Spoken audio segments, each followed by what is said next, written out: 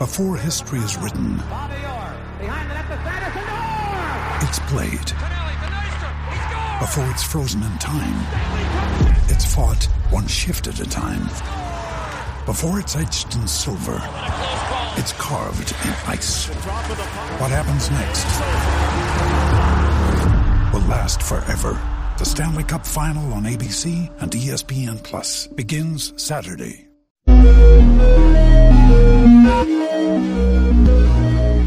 John Loud making the podcast tour across America must mean only one thing. It's rookie season in the NFL. I mean, let me ask you this, John. Everybody, they fly there to the Senior Bowl, to the Shrine Bowl in Vegas, and they come back with these detailed reports. Yet, year in and year out, you're sitting in the comfortable confines of your home. You do your rookie analysis, and yours ends up being like the most accurate or most actionable. How does this happen? How do you do it from the armchair of your office every year? How do you end? What's your process? Because year after year, like I said, you are coming up with, you're finding these sleeper rookies. You're identifying these guys at the Senior Bowl that end up being fantasy studs. That's a great question, and I've thought about that. I think one is because I'm older. So I grew up in a time period where the social media, the multimedia wasn't really possible, right? So to watch prospects in the 80s and 90s, it seems like I was in the dark ages. So you did learn to watch games like if Ohio State was playing Michigan in 1991, I needed to see Desmond Howard, Terry Glenn, right? And because I wasn't getting the YouTube version of the show. So I had to watch the game. So I learned how to take notes that way. And then the other thing is I play college fantasy football. And I've been telling this to people for years. My research really begins in June. I've been studying these rookies since June because I want to know who should I draft in college fantasy football. And of course, when you're doing that, you're also studying the prospects. So by the time November rolls around, I've seen like a guy like Jordan Addison. I've seen him at Pitt 4 or 5 times, seen him at USC 4 or 5 times. So when I plug in the numbers, I watch some tape, I'm way ahead. So those are the two things I think that help me have such an advantage where I don't necessarily, I would love to go. Don't get me wrong. When I retire, that's a dream, is to go down to Mobile, but I'm a teacher. So at this time of the year, it's hard. Yeah, I mean, for you, going to the Senior Bowl in Mobile would be just kind of like a fun thing to do, but it seems like, right, like you said, that the process, the grit, the hard work that you put in to help everyone have an advantage in Dynasty and with these rookies in redraft as well is done from the confines of that office that you're sitting in there. And the RotoWire Dynasty Fantasy Football Podcast, of course, is brought to you by Underdog Fantasy, which 2023 early best balls are open, and I've been playing those already. Have you jumped into a best ball yet this year, or is that just too sick for you at this point? I just finished my rankings. I will jump in soon, but I do like to get through the Senior Bowl, and so I'm almost done with my prospect analysis. I probably watched 85% of the players, and some more will trickle in. That happens always. But I'm so good at right now where I stand on 85%. I just want to get that other stuff out of the way, then I can jump in. All right. You mentioned that you've been, you play college fantasy and that you're watching these guys starting, in the summer. So we're getting up to speed on Jordan Addison already. He's old hat to you.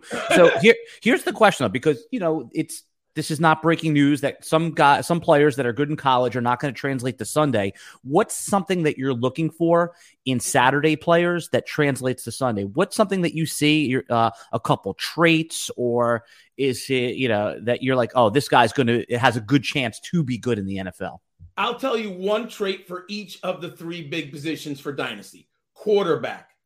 It is the ability to throw the ball into tight coverage or anticipatory throwing, depending on how you want to do it. What made Brett Favre, John Elway, and then more recently Aaron Rodgers great is the ability the man has half a yard of separation. Let the ball rip. Let your player make the play. I think that's the biggest problem with Derek Carr. I think Derek Carr is completely talented, but how often do you see him hold on to the ball? In the NFL, you have windows that are so small. So I want to see the player let it rip, which is a problem in today's spread schemes. Because what happens is the coordinators are so good, Alan, you get these wide open wide receivers. So sometimes quarterbacks have a little nervous habit. They're waiting for that big window of opportunity, which you're not going to get very often in the NFL. Is that, but I just want to ask you, so it's like what's open, you've heard this a million times, like what's open in college is not open in the NFL, and you have to make those throws. When I say you, the quarterback needs to make those throws when the receiver isn't even open. So that, I haven't heard that one talked about too much, a little bit, but that's an interesting point because, you always hear quarterback is so hard to evaluate. It's all about processing. Could they process at that speed? I think you just underlined something because that's something that, even if you're just getting into watching film or watching highlights that you could, that's a good actionable takeaway right there. So I interrupted. Yeah. When I watch Derek Carr, I get frustrated. Like, why did you not let that ball go? And, hey, you could be Eli Manning, who had unwavering faith in his receivers. And sometimes they made mistakes in him and he had a high interception total. But Eli Manning believed in his receivers to make the play. But I think to be a successful NFL quarterback, you have to do that. Running backs. I always grade inside out. What I mean by that, can the player, do they have vision in traffic, and can they run between the tackles? And I want to see, and I like this when you have a team that is overmatched. So sometimes you might get a great running back and you look in the box score. 18 carries, 46 yards. But wait a second. They're playing a top 10 run defense in the nation. Their offensive line is 15 pounds smaller because you can have incredible mismatches in college football, right? Does that player get 2 or 3 yards? Are they seeing the holes that are there even though they're limited and tiny? So I grade in the NFL, I think if you're going to have a 1,400-yard season, double-digit touchdowns, Alan, you have to run between the tackles. Yes, and then I grade to the outside. Do they have the speed to the outside? Do they have the vision? But if you can't run between the tackles, Alan, you're not going to get 250 carries. Well, maybe let's just say 200. We know where the league, right? The league is changing now. You're not getting 200 carries if you can't do that successfully in the NFL. So I grade what I call inside out. How can the running back run between the tackles? All right. And then how about tight end? Tight end, I'm looking for blocking, and I'm looking for the ability to get open in the middle of the field. We know we want tight ends who can either find the hole in the zone coverage or break down a safety physically. And either they can get on top of them, have them stacked behind them. Now, that's rare. Gronkowski is one. Mark Andrews. It's rare that obviously Kelsey, for a tight end to stack a safety. But you can be a very good tight end in the NFL if you know how to find that open hole in between the hash marks. Because, yes, it's nice when you get a safety to the outside, but we have receivers running 4-4s, 4-3-5, right? So we need the tight ends in the middle of the field. And then I'm assuming for wide receivers, it's route running, right? I mean, that's what it used to be. This you needed this Calvin Johnson, Julio Jones type of portfolio, which is good. Yes. But it seems like some of the most successful fantasy guys, PPR guys, are the elite route runners. I mean, isn't that what Cooper Kupp was at the Senior Bowl a couple of years, going back, a bunch of years now? Yes, I like route running, but I'll say this. It's the ability to gain separation late in the route. What is happening in both college and now the NFL? This started my analysis, and this is another reason I like college fantasy football. I was watching Lamar Jackson 9 years ago. I was watching Tim Tebow, the evolution of the dual threat quarterback at the college level first. Now we have a new generation of young men who are actually better throwers. Tim Tebow wasn't a good thrower of the football, but he was a very good athlete, and at the time, Urban Meyer could scheme wide open wide receivers so Tebow would make completions. Why do I say that? We have now Jalen Hurts, Josh Allen, Patrick Mahomes, superior at buying time in the pocket. Well, what does that mean? I need receivers who can gain separation late down the field. That's one of the reasons I love Garrett Wilson last year, Alan. He was my number one guy. And I know part of it was Ohio State, but the other part was you have to have a quarterback to either a great offensive line to give the quarterback time or a quarterback who can buy time. And you know what I saw at Ohio State? Garrett Wilson's like waving like 10 yards wide open. And that happened with the Jets. I mean, there's tape. If you watch all 22 with Garrett Wilson, he is wide open sometimes. And that's crazy in the NFL. So I'm looking for this late level separation. And that's why Devontae Smith is so good. He is and it's route running. You're right about that. But also when Hurts is on the run, Devonta Smith gets, this is what I need to do to get open. And those quick feet is just an amazing late option for Jalen Hurts. So without going into too much detail, because I have a ton of questions for you here, but who are one or two of the guys just in underclassmen Senior Bowl that you think are elite in this year's class as far as the late getting open late in the route? I'll tell you three who I think I have in the top five. I'll give you some insight. Number one is Jordan Addison. I think he's unbelievable. I absolutely love him. I mentioned him already. Josh Downs out of UNC is going to be fascinating because he's on the lighter side. But I don't ding players as much as I did 8 years ago when I'm looking for the next Calvin Johnson, Julio Jones. Josh Downs is crazy good, my friend. He had Sam Howell, and he had a true freshman at quarterback this year, Drake May. And Josh Downs put out insanity numbers. He is so good with late separation. And then the third, BC. Wait, hang on. Before you say that, so you said he's light, 5'10", 180, right? Yeah. I mean, that's, I know that's light, but by today's NFL standards, it's like normal light, right? It's not so you're right. In today, I no longer look at that and say it's small. Right. That's 10 years ago, I said that was small. 3 years ago. Do you remember the Devontae Smith argument that he couldn't, that he would be whittled away? And now he's going to be a second-round dynasty startup pick. So, there goes that. He's unbelievable. And then the player who's actually, I'm so happy because I've been talking about him for 3 years, Zay Flowers out of Boston College. Now, I don't have a first-round grade, but people are pushing him into the first round. Couple reasons I think why. He can play slot and on the outside. So he has experience in both, which is also something I look for when I look at how they're deployed across the field. But Zay Jones is a great route runner. People were concerned that he took the Shrine Bowl. Look into your homework. They offered him the position first, and the young man didn't turn him down. He stuck to his word. That's why he was at the Shrine Bowl. He's unbelievable. He might sneak into the first round. I mean, I like him a ton, Alan. Yeah. Just, for editorial note, you Freudianly slipped and said Zay Jones. I know you mean Zay Flowers. Wow, you're right. Zay Jones was good this year. I liked him this year. I had him all over. All right. So explain to me how with Zay Flowers, and, again, we try to keep this thing structured, but there's no taming the beast that's known as the Gridiron Scholar. There's no taming him. 5'11", like 178 pounds, but 12 touchdowns. I mean, how does he score? So for those just getting you take for granted, actually you don't, that you're an expert. You've been talking about this stuff for months and months and months, but a lot of people that are going to tune into this video really want, this is their first pass at some of these guys. Now we've heard the name Zay Flowers over this last week at the Shrine Bowl standout, but so how does he do it? How does he get double-digit touchdowns at 178 pounds?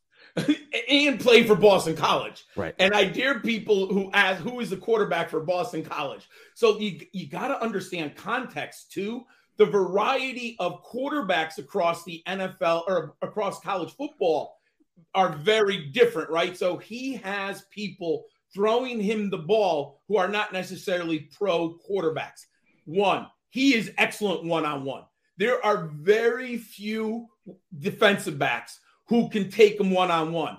Now, you might want to try to jam him, but you know what, Alan? Offensive coordinators are smart nowadays. This isn't 1990 where you put the X receiver and you leave him there, or the Z receiver. Put Flowers in motion. Create the mismatch. You can get him on his feet because he has swift and beautiful feet. So he wins with immediate burst off the line of scrimmage. So if you're looking for that blitz pickup and you want that wide receiver, like Julian Edelman used to do for Brady, just boom, get the ball out of your hands. Zay Flowers can give you immediate separation and a window to throw the football. And then he wins further down in the route. Allen, he can win deep downfield. If he's one-on-one, and this is where I get frustrated with Derek Carr. If Zay Flowers is one-on-one 35 yards down the field on a scramble drill, Allen, throw him the ball. I mean, there's sometimes it's just so frustrating when you watch NFL quarterbacks eat it. Let your great wide receivers make plays. These numbers, and friends, he played at Boston College, so you've got to understand how even more significant these are. 200 career receptions. This is what I love. I have a benchmark. I'm looking for 15 yards per reception. He's at 15.3, Allen. He's getting the ball down the field. He was a 36% aerial dominator for Boston College when the defense only had to stop one guy.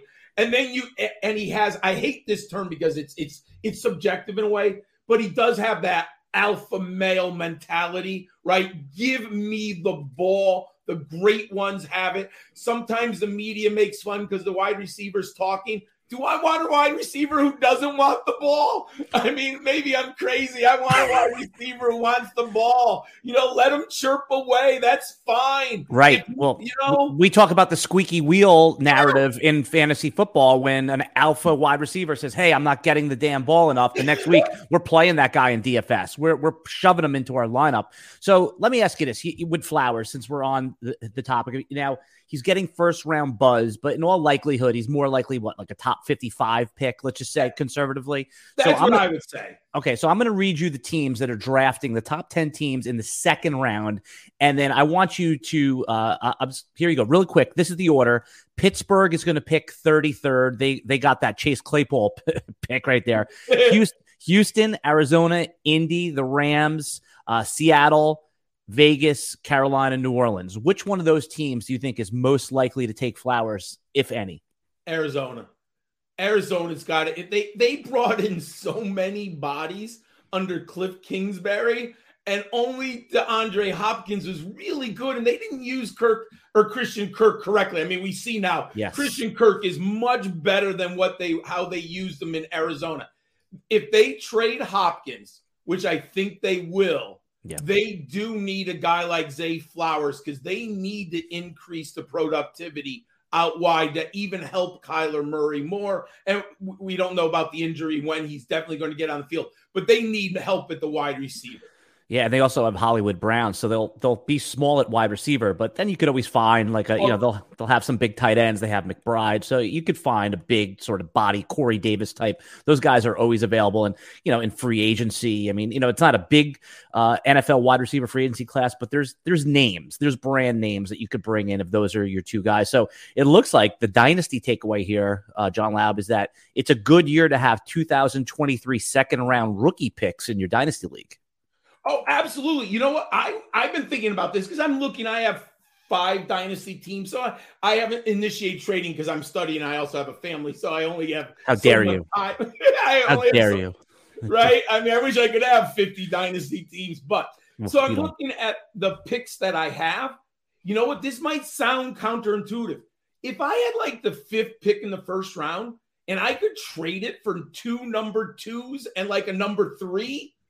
I'm really considering doing that because the second round is loaded, my friend. And if you have your own second round, and then you get 2 more, well, my odds of hitting on 1 out of 3 is so much greater than just making sure I get the number 5, the 5th pick, and I nail it. And what if there's injuries? Right? We know in Dynasty, injuries just curtail us. So I'm actually thinking it's not bad to move down this year, but you need a lot to move down. I was going to say, I know you're making the point that second rounders are good, but a top 5, top 6, 2023 first rounder just has so much insulation and so much equity that you could probably even do better. You could probably get, you could probably move to, if some guy has like 110, 111 plus a second rounder. So, okay, you're right. Yes. Yeah, because someone's going to fall in love with one of these top 5. I mean, and for good reason. In Superflex leagues, forget it. It's like a top 8 tier,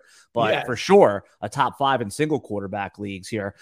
Let's move over to some of the Senior Bowl takeaways here. I guess one of the things we kept hearing is that the quarterback play was there was nothing there that's really going to translate to the NFL. Do you believe that, or is there any of these guys that showed up, including, I guess it was a mixed bag, but Fresno State, how do you say it? Jake Haener? Is that how you say his name? Jake Haener, yes. Haener, who won the game's MVP. Is he an NFL prospect? Is he just like a late round guy that's going to get drafted? Or any of the Senior Bowl quarterbacks worth keeping an eye on in our Superflex drafts? Because traditionally, if you draft one of these in your rookie draft, a third, a fourth round quarterback, that's, sooner or later, you're going to hit on a Jalen Hurts. You're going to hit on, I know some guys don't work out there, but that's a good spot to collect. Hey, how about Sam Howell last year? There it is. He was a 5th round pick. I have him on 3 of my teams. There it is. I'm like this. Please don't draft the quarterback in Washington. You never know, right? Yeah, I don't know if they'll draft one, but I think there's a non-zero chance that they could trade for one if they don't, or just sign like an Andy Dalton type, or a Matt Ryan type, right? Yeah, I want Howell to have a chance, right? To have an opportunity. That's what I'm looking for. So I would say none of them are what I look right now as an immediate starter long-term. However, I do like Jake Haener. I believe Jake Haener is going to hang around the NFL for a while. Part of the reason why my model likes him, but there is a fantasy problem with Haener. He has 109 negative rushing yards in his career. He does nothing for you fantasy-wise as a runner. So if you're looking strictly for fantasy, you would need him to get an offense in which you're going to generate 28 to 34 touchdown passes, and then he would have value in a super flex. Because you're not going to have the floor of 30 yards rushing with possible touchdown. So but as far as a thrower of the football and understanding the game, I think he has an NFL career ahead of him. Now, from a fantasy point, I like Jaren Hall of BYU. Now, reports were not good out of Mobile on Hall, and I get it. But I have watched him 8 times live, and I've broken down the film. I'll say this, Alan. I do think he inherently doesn't have that rip it, right? What I was talking about earlier. Now, is that coachable? That's something that's I'm not sure. I haven't seen a lot of people gain it. Let's just put it that way. But what he does have, good legs. He's smart with the football. He had 800 career rushing yards. He had 52 touchdowns, only 11 interceptions. If this was the 1990s and you were talking a Mike Holmgren offense or a Bill Walsh where they used to roll the quarterback out and he'd throw the football to 2 levels on one side of the field, Jaren Hall could do that. He can also buy you time in the pocket. So there are skills there that I like. Now, does he have that little chutzpah to where he just sits? That's the part that I... So for those of you, that's Italian for balls. Yeah. I don't know if he has it. Now, could a coach get in his ear and get him to do it? Now, it's funny about Derek Carr. You're telling me John Gruden and McDaniels did not break down the film with Carr and say, son, you've got to throw this ball. So sometimes maybe it doesn't get through, right? Like, there's no way McDaniels and Gruden, 2 quarterback guys, right, who have coached the position, haven't told Derek Carr, son, you need to let the ball go. So Hall's missing that. Yep. But he has the athletic ability. If he's a 4th rounder, which I probably think he's a 5th rounder, but if he was in the 4th round, there's some upside with him. So, by the way, just as an editorial note as well, is that, yes, I know that's not Italian for balls. We know it's Yiddish, okay? So people saying that's not Italian. Yeah, no crap, man. All right. Hey, so our sponsor for this podcast is Underdog Fantasy, and they sent me this 3-paragraph read, which I think is good. But here, if you're listening to this podcast, the Dynasty podcast, you love drafting. You're addicted to drafting. So just want to let everyone know, I'm going to paraphrase these 3 paragraphs right here. Underdog Fantasy, the way too early best balls are already open. I've done 3 of them already. I'm going to start doing some live streaming with them. You can get in a draft for $3, $5, $10, and draft. I mean, they don't include the rookies just yet, but they will add the rookies in.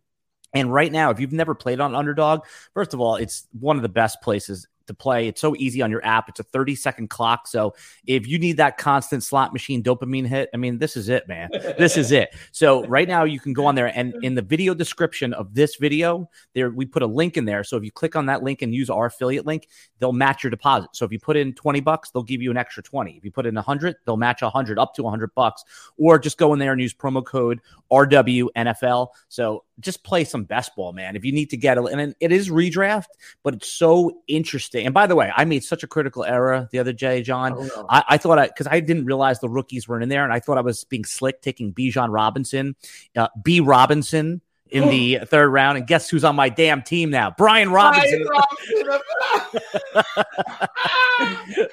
So just understand there's no rookies in there yet. They will add the rookies. By the way, you know what? So on that, and by the way, thank you, Underdog, for and I'm here with the Gridiron Scholar. You follow him as I do. At Gridiron SCHOL 91. It's on your screen. It's in the video description. I think the best rookie follow in the industry, but that's just my opinion, Mr. John Loud. If you're doing a redraft right now and it's a big money league, where unlanded, don't know where he's going. Everyone knows Bijan Robinson's name. He's the brand name of this class. Let's assume the only thing I told you is he's a first round pick in the real NFL. Where are you drafting him in redraft? Anywhere's after number 10. Okay. That's how confident he's going to be a first rounder once he lands somewhere. If I could get him at like pick 14 or 15, you can. I would be so happy. The upside with Bijan is there. Yeah. Who's the comp for him? Because we had a friend of the podcast, Cody Carpentier, on here who threw a little cold water. He didn't say he was bad, just said like he's more Cam Akers than he is Jonathan Taylor. But he said that wasn't an insult. That's a good thing of what we thought of Cam Akers coming in. Yeah. So I would say he's Derrick Henry and Saquon Barkley. Okay, I'm in. I mean, so he's the only look. We know Derrick Henry wasn't a great receiver, but Bijan is not in Saquon's class. But he could get fed 55 receptions like Najee Harris, and he's a better runner than Najee Harris. His vision, dude. When I talk about inside out, he is special between the tackles. Oof, okay. Yeah, I mean, you're not going to have to convince anybody to take Bijan at 1.1, even in a super flex at this point. All right, let's get back to the Senior Bowl. I was enjoying some of these takeaways. We talked about Haener, who won game MVP honors, but he threw that nice pass to Michael Wilson, the wide receiver out of Stanford. So where is Wilson going to rank in your dynasty rookie draft? Like, is he going to be a first-round real NFL pick? Is he going to end up in the first round of our rookie drafts? And is this a good play for us? Interesting. So I moved him up, but I don't overreact. He's now my wide receiver 16. Ooh, okay. So here's why. There's injury concerns in the portfolio. Now, we know that the NFL has certain reports that we don't have, Alan, and the draft, I've learned to read the draft. If Michael Wilson goes on day 2, the injury reports are good. The NFL likes what they've read from the medicals. If he goes on day 3, that means there's something in there we may not know that the NFL has concerns about. But my model likes him.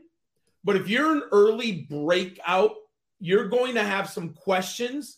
And if you're just looking for totality of numbers, you're going like productivity is nice, but not great. But this is where film is important and why I do film and a model. His film is great. He runs really good routes. I was surprised in the model that he's a little bit better than I thought, because let's put it in context. He's at Stanford, and they have 2 wide receivers there. And I'm going to compare him to when Nico Collins and Donovan Peoples-Jones was at Michigan. Right. They were better athletes and better performers than the offense allowed them.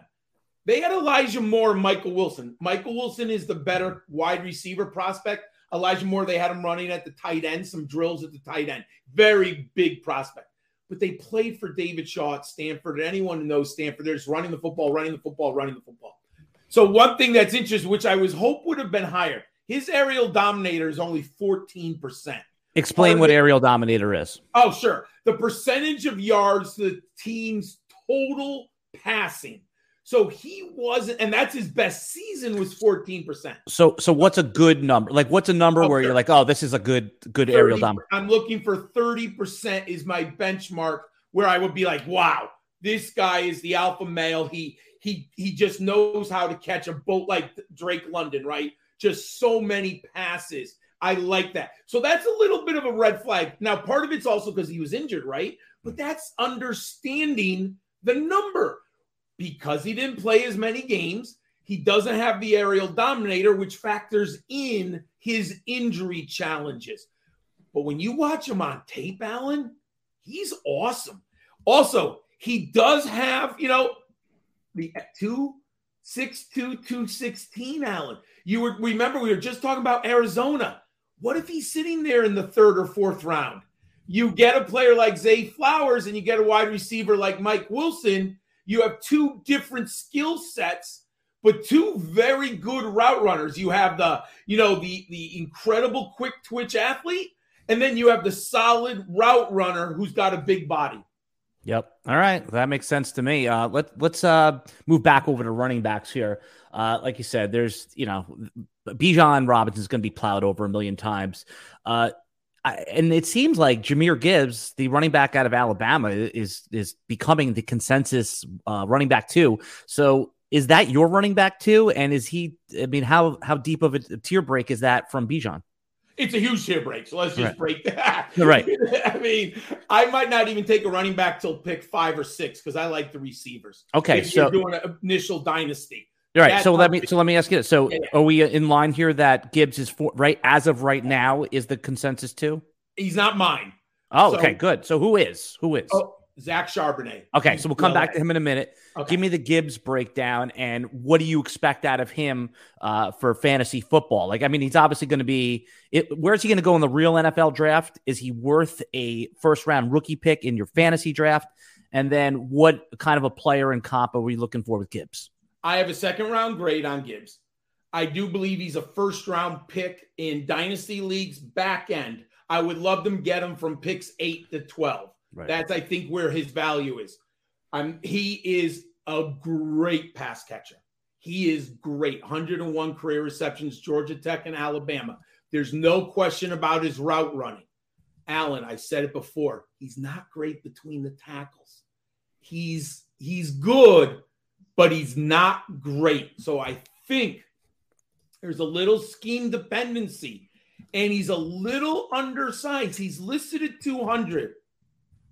I'm a big, you need to hit that 200 threshold, my friend. Alan Gibbs is listed at 200. Hopefully he comes in at 205. But I have if I grade inside out, he's not the best inside runner. He's competent. I'm not telling you he's not. But he's not special between the tackles. He's good. And that at the NFL, I think, is going to limit his productivity. Well, let me ask you this. So I like you. This is actually a little bit of a controversial process here because you're talking about from the inside out. In fantasy football and just, assuming PPR leagues, we like our pass catching running back. So yes. How do you square that with the you're looking for someone that maybe has some staying power that could be an alpha, but is there, I guess, a baseline of pass catching that you're looking for in this, in your grading system? I do. I look for 50 career receptions out of receiver. But again, so this is where film and numbers, you need to understand the context. Is it just dump off passes or are they running routes down the field? Why I like Gibbs, you can run him on a 20-yard wheel route. Like that's how good he is. When Matt Hicks and I broke down Najee Harris, I said he was one of the best pass receivers of the last 10 years coming out in the draft. He was unbelievable on wheel routes at Alabama. They were running him on like routes 10 yards down the field on drag routes, which you don't see that for a running back. So Gibbs can do that. So you're right. But here, you have to balance touchdowns with receptions. Look at what Derrick Henry and Jonathan Taylor have done. They might not, obviously, they're limited as pass catchers, but Allen, if you're giving me 14 touchdowns a season, I'm going to take the big touchdown explosion. That's why I go from inside out. So a guy I like Duke Johnson, who I like coming out of Miami, and I've learned from my mistakes, and I learned from my PPR. I love Duke Johnson at Miami, and he's flashed at times. But you know what? I went back to my notes. You know what he wasn't good at, Alan? Running between the tackles. Yeah. All right. So, well, that's that makes sense. Okay. And I think that's a good actionable takeaway, because anyone watching a Dynasty Fantasy Football podcast in February, or they probably fancy themselves as, at least amateur, at least, maybe some prolific film grinders. And I think that's a great takeaway, is inside out, where everyone else is going, oh, this guy had a lot of receptions, but you're going to end up with Duke Johnson more than you are with having a complete fantasy football player. All right.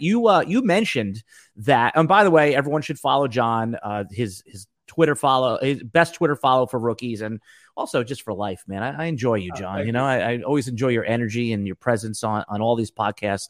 I follow mostly everything you do, the good research. So you talked about your RB2 is going to be the UCLA running back, 6'1". What's his name? Zach Charbonnet, is that how you say it? Zach Charbonnet. Okay, so he's 220 pounds, 6'1", age 22 here. Where do you think he's going to get drafted in the real NFL draft? And what would be an ideal landing spot for him? And then, of course, I want to hear some of your player notes on him. Second round pick. I think the NFL is going to love him. And this is where sometimes it's advantage being old. You kind of learn what NFL scouts like. And when they see a 220-pound back, and if I think he might go out and run a 4.48. Like, if you're 220 and you're running a 4.48, Alan, the NFL, their mouths are going to drop on that. He is a great athlete. And why I love him, Alan, he is awesome between the tackles. He is just all man running between the tackles. It's very difficult to take him down with one arm. You've got to hit and wrap on Zach Charbonnet. And what I think he's a better gap runner.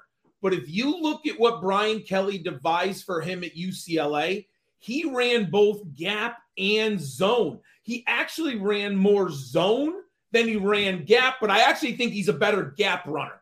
My ideal spot for him, my friend, would be Tennessee. He might have to sit 1 year behind Derrick Henry.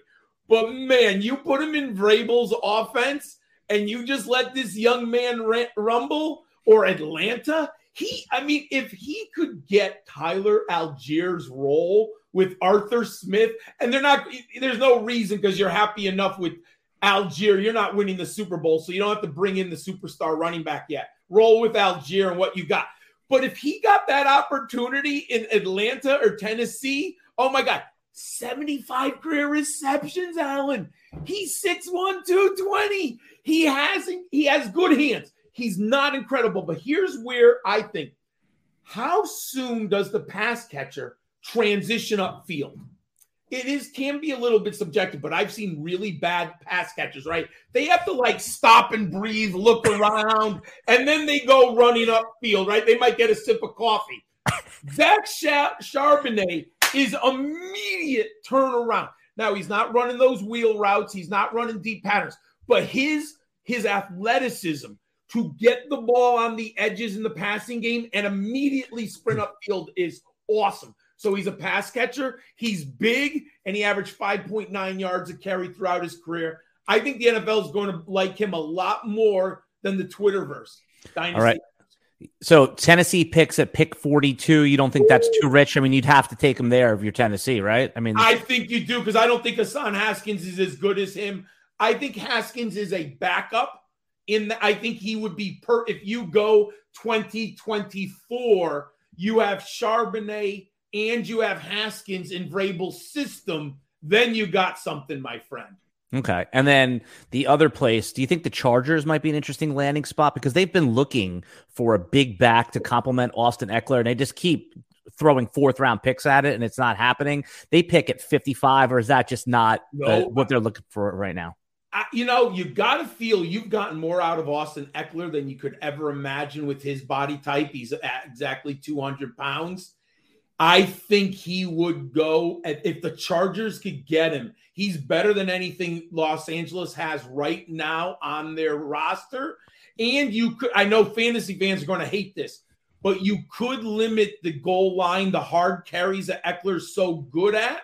Because, you could have Charbonnet early in his career as the short yardage goal line guy and keep Eckler as your home run hitter and pass catcher. You might extend Eckler a little bit longer as a player.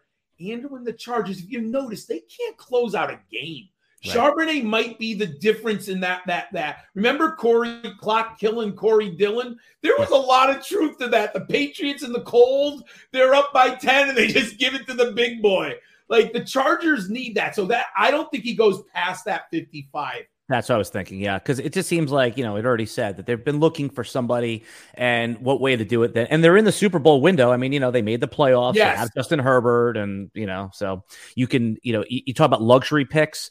Yes, when you throw a first round pick at a running back, that's an extreme luxury. But second round, like you need the guy to play and, God forbid the unthinkable happens to Austin Eckler. All right, let's keep going with the running backs here. You got me excited. I mean, this is where fantasy football glory is made. Kendre Miller, 6 foot, 214 pounds out of TCU. I had, again, some people have him as high as 3. So I could tell by you're not even looking at him as a top 5 option, are you? Well, no, I was smiling because I like him. Oh, good. All right. So where do you have him ranked? Start with that. 5. Okay. I have him at number 5. And I will admit I'm a sizist. He does fit this 6'0", 206. So let's see if he comes in that. Remember, context. He played behind Zach Evans, who was a 5-star prospect at TCU. And Zach Evans and him basically kind of shared the backfield. Zach Evans went to Mississippi this year. Kendre Miller took over for the Horned Frogs. Allen, he was unbelievable this year. His number, 6.7 yards per carry. He's explosive for a big man. He can run between the tackles. He's not Bijan Robinson. He's not Zach Charbonnet, but he's good between the tackles. His limit, he only had 29 receptions. Part of it, but I go back to Jonathan Taylor. I learned from him. It's the system. Max Duggan and the Horned Frogs were not throwing a lot of dump-off passes. Is he adequate as a receiver? Yes. Have I seen it on tape? Do I think he's prolific I go back. I always use Ricky Waters as the standard. If you remember him from the 49ers and the Eagles, superior pass catcher. No, he's not that. Is he good? Yes. He had 22% of the scrimmage yards from TCU, a little below. I'm looking for 25% of the total offense. Here's one thing I think dynasty owners don't talk enough about that NFL guys do. Another day is here, and you're ready for it. What to wear? Check. Breakfast, lunch, and dinner? Check. Planning for what's next and how to save for it? That's where Bank of America can help. For your financial to-dos, Bank of America has experts ready to help get you closer to your goals. Get started at one of our local financial centers or 24/7 in our mobile banking app. Find a location near you at bankofamerica.com/talktous. What would you like the power to do? Mobile banking requires downloading the app and is only available for select devices. Message and data rates may apply. Bank of America NA, member FDIC. Think you know the Brooks Ghost? Think again. Introducing the all-new, better-than-ever Ghost 16. Now with nitrogen-infused cushioning for lightweight, supreme softness that feels good every step, every street, every single day. So go ahead, take your daily joyride in the all-new nitrogen-infused Ghost 16. It'll turn your everyday miles into everyday endorphins. Let's run there. Head to brooksrunning.com to learn more. With threats to our nation waiting around every corner, adaptability is more important than ever. When conditions change without notice, quick strategic thinking is crucial. And with obstacles consistently impending, determination is essential in overcoming them. It's this willingness, decisiveness, and resilience that sets Marines apart. With our fighting spirit, we don't just fight battles, we win them. Marines are the constant our nation counts on to fight the unknown. And through adaptable problem solving, we do just that. Learn more at marines.com. They want to see that the player can take the workload. They want to see, because this is having loved football for 40 years. There's a physical nature, obviously, if you love the NFL. And what the dominator or what the scrimmage yards dominator shows me is the player is physically capable of taking that pounding. And the NFL likes that. Like Zeke Elliott being the ultimate example of that, right? I mean, yes. Yeah. And because they say, well, he did it in college. We know he can do it, and especially if there's size, right? If you're over 200. So those types of things matter to NFL teams and coaches because they want, even though they're rotating, they want to feel comfortable. If they have to play a guy and give him 18, 20 carries, he can do it. So Kendre Miller just falls below my benchmark, which is a little, but I like everything else about him. But he's a guy. Now, if he goes in the second round, I'm 100% in. If he goes day 3, I'm going to really question. Let's see. But we know mistakes. It'll be more. If day 3 means more landing spot dependent, like Tyler Algier was a good example of that. Perfect. Fifth round, but everyone was like, "Oh, wait a second, it's Cordell Patterson ahead of him," and right. Damian Pierce was another example of he got zipped into the top 12 of dynasty rookie drafts because of where he was, and people liked him. There's no doubt about it. People liked him. So, and you'd also make an interesting point is that these running backs by real NFL teams get drafted, chewed up, and very few of them get lucrative second contracts. I mean, that's why almost the running backs need a separate union because they're in a totally different dynamic than the wide receivers, quarterbacks, and even the tight ends. Podcast for a topic for a different day. John Laub, I want everyone, if you love videos like this, and I know you do because you're watching or listening to dynasty content, rookie content, consider giving us a like on the video, subscribe to the channel if you haven't, and absolutely, John, tell them where they can find you on Twitter. I know everything's linked below, but what are you working on right now that you want people mostly to know about and they need to follow? Oh, thank you. FootballDiehards.com. I'm actually celebrating, Alan, my 10th anniversary of doing my player profiles. And I've actually done like the top 15 players that I've ranked in the last 10 years. So you can see like Bijan's right now my number 5 running back in the last 5 years behind Zeke, Saquon, Jonathan Taylor, and why can't I think of Breece Hall. That's 4, and then those are the top 4. Now I could move Bijan above Breece Hall. I'm still debating it, but just based on in Dynasty, Bijan's going to go ahead of just based on you're not going to have Breece Hall for at least the first month. I think maybe half the season, but we'll see. Oh, that breaks my heart losing Breece Hall. I was a Breece Hall guy. And then if you want to see my video stuff, Matt Hicks and I are on YouTube. We have a show called The Draft Seminar on the Rookie Big Board, and tonight, Alan, we are filming our first 4 episodes. For the next 10 weeks, we break down in about 7 to 10 minute segments 40 rookies that will be in dynasty drafts. Okay. And, you can see that anytime. Just follow John on Twitter and as I do, and you can get all his rookie content. And everybody knows the purpose of this podcast is just to talk to great experts like yourself and get us up to speed on what we need to know so we can dominate our rookie draft. All right, let me just get you into some basic, you know what? We're going to do lightning round here. Okay. What is your 1 or 2 you have? If someone said, I need a headline for the Senior Bowl, give me 1 or 2 headlines, something that you think dynasty players need to know about, whether it was a good performance, bad performance, someone to keep an eye on, a sleeper. What are the 2 most important takeaways that you've observed this week from the Senior Bowl? 2 running backs are going to go on day 3 that you've got to know now. Eric Gray at Oklahoma. I liked him at Tennessee. Then he transferred to Oklahoma for 2021, and he sat behind Kennedy Brooks, the running back. Oh, yeah, I remember Kennedy Brooks from last year. Yeah. He didn't have a great season. This year, Alan, I went back to the tape. He had over 1,300 yards rushing, but here's what they changed coaches. Lincoln Riley went over to USC. Brett Venables came in. You know what Eric Gray proved to me? He ran between the tackles hard. Venables ran a different offense. 5'9", 210, 99 career receptions, multi-purpose back. I talked about scrimmage yards dominator. He had a 28% dominator rating for the Sooners. He can handle a big workload. Glowing reports out of Mobile. I love the film. I moved him up right now, Alan. He's my number 9 running back in this class. I like him a ton. The guy who everyone likes, and I do too, but I always am concerned about group of 5 prospects. Power 5, SEC, ACC, Big 10, Big 12, Pac-12. We know what they are. They're going to be good. The numbers are not good. Your chance of being a top 24 running back from the group of 5, Alan, in the last 3 years in PPR scoring, less than 20%. Right. So I always am a little bit reserved. Tyjae Spears, though, out of Tulane, if he goes in the second round, Alan, he might be in that 20%, right? He might break the mold. Tyjae Spears just had an incredible season for Tulane. 29% of the scrimmage yards dominator, my friend.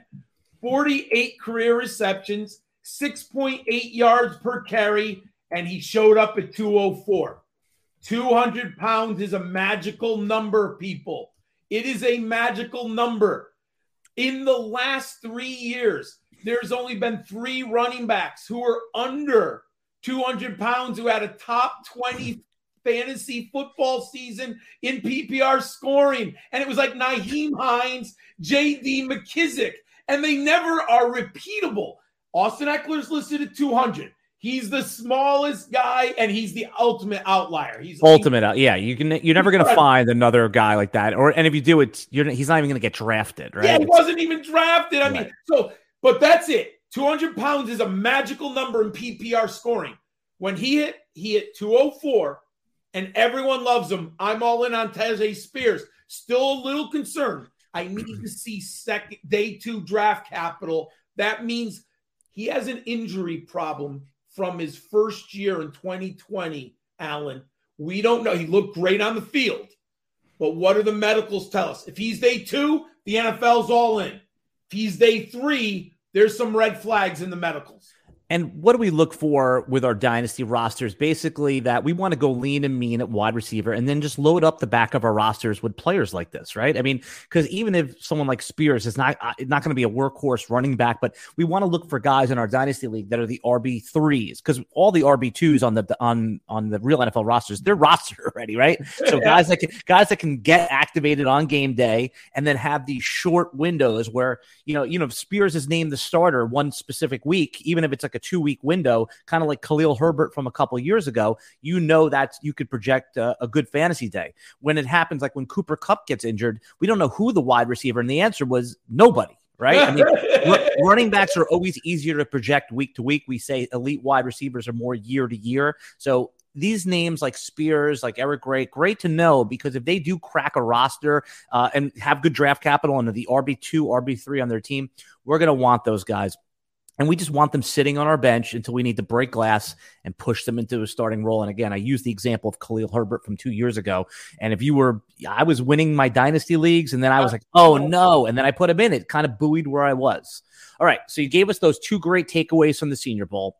Let's Shrine Bowl. Right? Shrine Bowl. It doesn't get as much attention as the Senior Bowl, but what was the headline from the Shrine Bowl that happens in Vegas? And it's going to be the next thing the NFL pushes up here as we're closing in on our hour. So what was one big takeaway? You talked about Flowers already. So is there anything else that came out of the Shrine Bowl in Vegas that is noteworthy or a sleeper? I put in air quotes for dynasty players to know as rookie drafts start to come up. So it's interesting because the Shrine Bowl is going to give us a running back who we don't know. Xavier Valladay, the running back who was at Arizona State, originally began at Wyoming. He has NFL size, Alan. And what's interesting, I had some questions about Wyoming. Now, if you haven't watched Wyoming football, and I've watched too much Wyoming football since they had Josh Allen and Brian Hill. If you remember that running back coming out, I got some shots with the Falcons. I've watched a lot. They're a run-oriented team that plays good defense. Valladay was their running back, but it was a group of 5 program. So I had questions. He moved to Arizona State. So he made that nice jump up to the Power 5, Alan, and he was really good this year at Arizona State. And I believe he's 6'0", and he's like 220. I think you're looking. Is that about the yes. correct? Yes. Yep. So he's got NFL size. He's got NFL productivity in my model. If he goes in round 5, the NFL will like him, and he'll have a shot. And I love those guys in DFS. You mentioned it, right? We love them in redraft season long. But then all of a sudden, hey, I played Khalil Herbert tons in DFS, right? Last 2 years when he gets the start. If Xavier Valladay makes an NFL roster or gets drafted in the 5th round, He has that NFL size, and he's proven it at 2 levels, and I've read good things about him down at the Shrine Bowl. I'm telling you, you know what? I feel bad for you. Alluded to it. I think the veteran running backs are going to get pounded in this free agent class. Anyone who knows what they're doing, there's so many running backs coming out in this draft class. Why not draft one in the 3rd round and just don't pay the veteran? But that, you're right. That's a whole nother podcast for another day. But man, it's not looking good for veteran free agent running backs. All right, let's just lightning round of two more questions, because I could talk to you all day. You're generous with your time. You're generous with your time, and we'll certainly have you back if you're available over the coming weeks. And of course, we'll have you on the SiriusXM show as we start to get into all the rookie stuff. No one has better takes on this stuff than you, my friend. All right. Dynasty League as a whole, not necessarily rookies. What do you think is, as people are heading into startup season here, what's a piece of advice that you should caution that even experienced players, what's a mistake that people keep making, whether it's a roster construction, whether it's going after a certain type of player? What's 1 or 2 pieces of advice you can caution people in startup draft season for Dynasty? Pushing running backs too far up the board. You alluded to it, Alan. Just dip into the 3rd and 4th rounds. Just grab a bucket of running backs. Hope they get an opportunity. Hope they have NFL size. If they have one great trait, if they have something, you break down the film or you read something, but they have a dominant trait that they can excel. Look at Tyler Algier. His dominant trait was size between the tackles. He was a 5th round pick. Most people didn't even like him. I wasn't in love with him before the draft. I had people who actually said he was awful. I didn't think he was awful. I didn't think he was great, but there were literally takes out there that he's a terrible prospect. He just had 1,000 yards, right? So draft wide receivers and dual threat quarterbacks early. Just grab a handful of running backs and hope that they succeed. Don't push. I know we're all desperate at the running back position, right? But if you have a pick at like 10 or 11, don't push a bad running back up the board. Take the wide receiver, like Jahan Dotson. If Jahan Dotson last year turns out he was a great value in dynasty drafts, it's 7 touchdowns in limited games. I think he played 10 games or something like that. Yeah. Take the value. The example is that Dotson was a mid-first round in the real NFL draft, and he's going to be a better. Even though James Cook was the higher ADP, like people were taking him at pick 9, 10, 11, you should have taken Dotson according. So that does make a lot of sense. And in the 3rd round, you were routinely, of your rookie drafts last year, you were getting Brian Robinson, you were getting Algier, and all those guys. Isaiah Pacheco.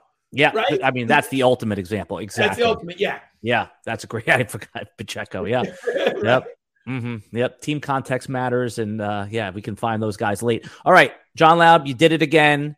Everybody, you follow him as we talked about. You follow me at Alan Seslowsky. And just a programming note: we'll be back every Monday with a new Dynasty podcast on the RotoWire feed. So if you like videos like this, consider hitting like, subscribe to the channel, and if you have SiriusXM, we've been putting up new episodes of the Dynasty Hour.